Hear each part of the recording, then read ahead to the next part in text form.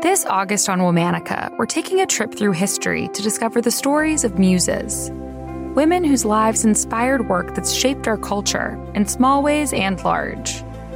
Special thanks to this month's sponsor, Mercedes-Benz, whose own famous namesake was inspired by a young muse named Mercedes. Join us all month long for fascinating stories of women who are drivers of creativity, inspiration, and artistic expression.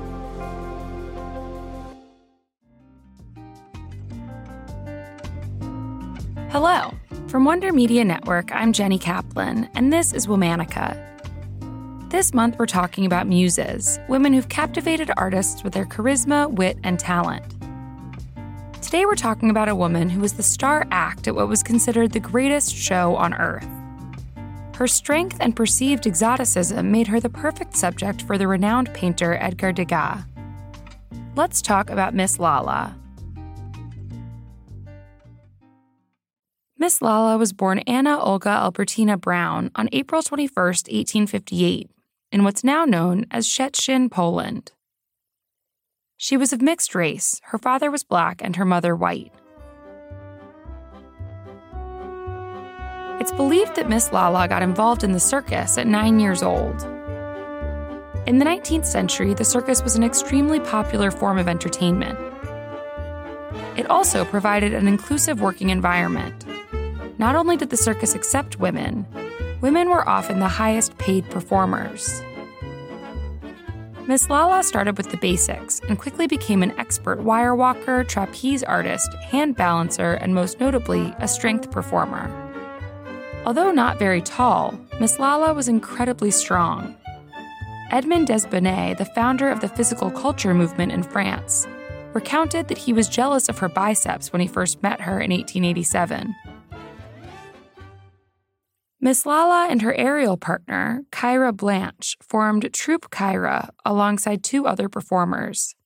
They traveled throughout Europe, performing on some of the biggest stages, including the Folies Bergère in Paris, the Royal Aquarium in London, and the Gaiety Theatre in Manchester.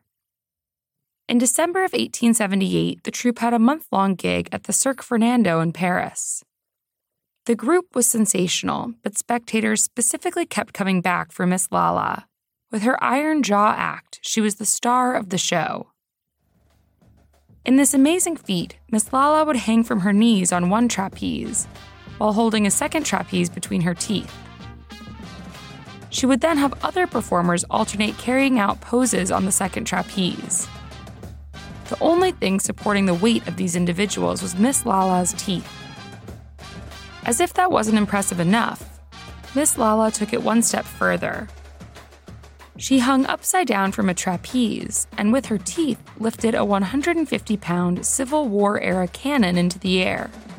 The cannon was then fired, all while hanging from Miss Lala's jaw. Her body would inevitably reverberate from the blast of the cannon, but she never lost her grip. This act won her the title of La Femme Cannon.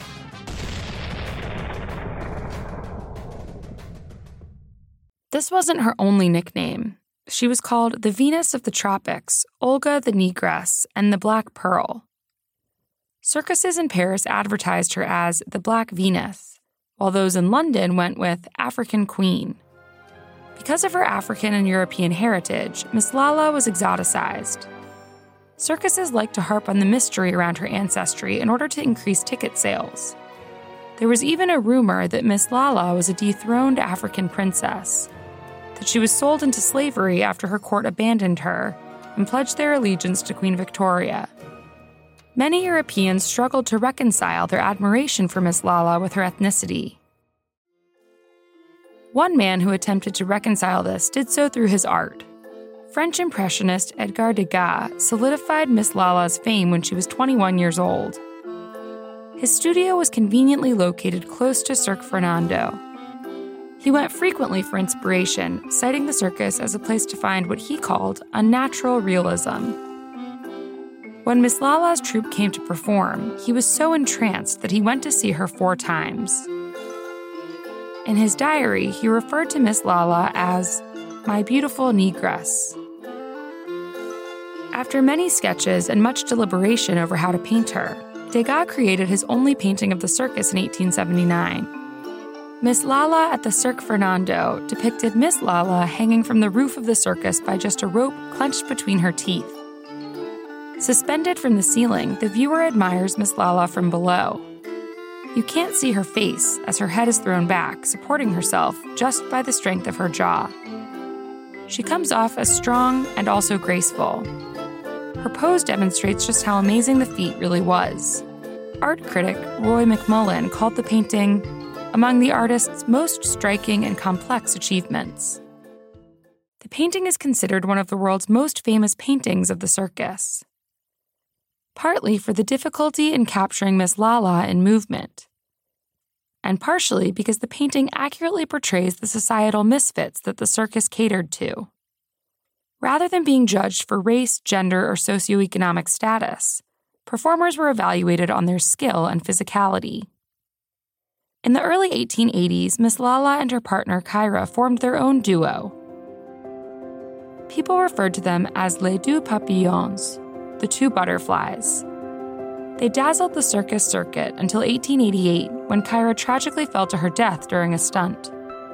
Later that year, Miss Lala married American contortionist Emanuel Woodson. The couple went on to have 3 daughters who continued in their parents' footsteps. They formed a troupe of ladder acrobats that went by the name of the Kazaya Sisters, or 3 Kazayas. We don't know much about Miss Lala's final days. The last record of her existence is from a 1919 U.S. passport application. She was 61 years old.